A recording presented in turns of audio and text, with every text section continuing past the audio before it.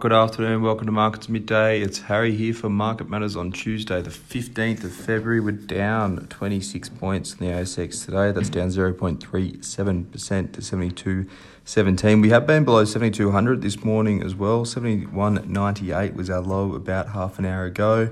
Chopping around that 7,200 level up to about 72.25, 72.30 since then. Tech's the best sector, that's up 0.6%. Telcos, communication services sector is up 0.48%. Energy is the weakest, down 2.11%. Utilities down 1.05%. Sims, SGM, that's up a cracking 16.74%. They had a standout first half. Revenue was up 74% for those guys. SEEK, SEK, they've also had a cracking first half result. That's up 8.1%. And Block SQ2 up 4.4%. Beach is the worst stock today. It's down 8.77%. That's after they had a strong day yesterday. They upgraded their growth forecast, their first half result, but giving most of it back today. Chalice CHN is down 7.15% and ResMed RMD down 4.61%. Kicking things off with the big one, BHP is the first half result for these guys. They're up 0.79%. Obviously a huge weight in the index now after that unification, the delisting over in the UK. First read looks a strong beat for these guys. NPAT of 9.7 billion was 1% ahead of expectations of consensus there. That doesn't include the petroleum business. If you throw that in as well, that was an 8% beat. Div was a huge beat. US $1.50 per share was about 20% ahead of consensus. They also cut their capital expenditure expectations for the full year due to favourable FX. They're near the low end of their debt target, so they've got a bit over $6 billion in debt. They're targeting $5 to $15 billion, so they've got plenty of headroom there in terms of capital expenditure to ramp up growth. CEO did note some inflationary pressures were seen as a bit more sticky than perhaps first feared, but have controlled costs well. They'll be looking to grow their battery nickel volumes. They put a bit of a damper on the Chile copper outlook given some changes to the political landscape over there. But next up, they've got the petroleum demerger, and they'll be offloading that one to Woodside, expecting that one to go through late April, early May.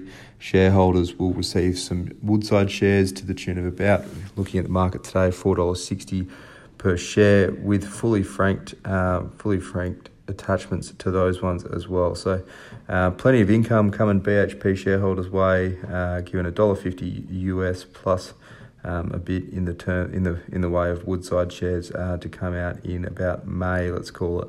SEEK, SEK, first half result for these guys, up 8.1%. Strong first half, unsurprising given strength in labour markets. Revenue was up 59% to 517 million. Margins grew from 42 to 48%. Good operating leverage coming through there, cost control, and passing on some pricing increases as well. NPAT was up 147% to 124 million. They're back paying dividends in the half year. That's a 23-cent dividend as well. And they upgraded full year guidance. EBITDA was previously around 450 million. That's now 490 to 515 million. Obviously, a couple of caveats around that one, giving the improving economic outlook there. That should help support, but if anything like that changes, that'll obviously be downgraded. And some good numbers coming out of their growth fund as well. So that's probably helping lift this result a little bit higher than people expect. There's a couple of one-offs coming out of that growth fund as well. Adore Beauty, ABY, it's the first half result for them too. It's down at 2.22% after starting pretty strongly. It was up about 3% early.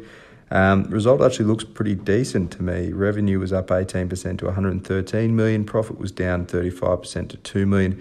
But the market's only after a bit under 4 million for the full year profit there. EBIT margins declined, but in line with previous guidance. Some pretty good numbers considering all the supply chain issues hitting these e-commerce business in particular. Loyalty program performing well. So that'll help drive sort of sticky recurring spending from their customers and give them a sort of a better long-term view rather than this short-term sugar hit to earnings with discounting and that sort of thing there. So didn't mind it. Thought it was definitely better than the market's giving it credit for now. We'll see how we go. Obviously, e-commerce has been under a fair bit of pressure of late. Looking around Asia markets, Japan's Nikkei is down 0.4%. US futures are up slightly. S&P futures up 0.08%. Nasdaq futures doing well, up 0.2%. I went early yesterday. I told you that PPI was going to be overnight, but in the US, their PPI print is actually tonight. We're expecting core PPI up 0.5% for the month. But for now, that's all for markets at midday. Look out for the afternoon report. Plenty more companies reporting that we'll be touching on there.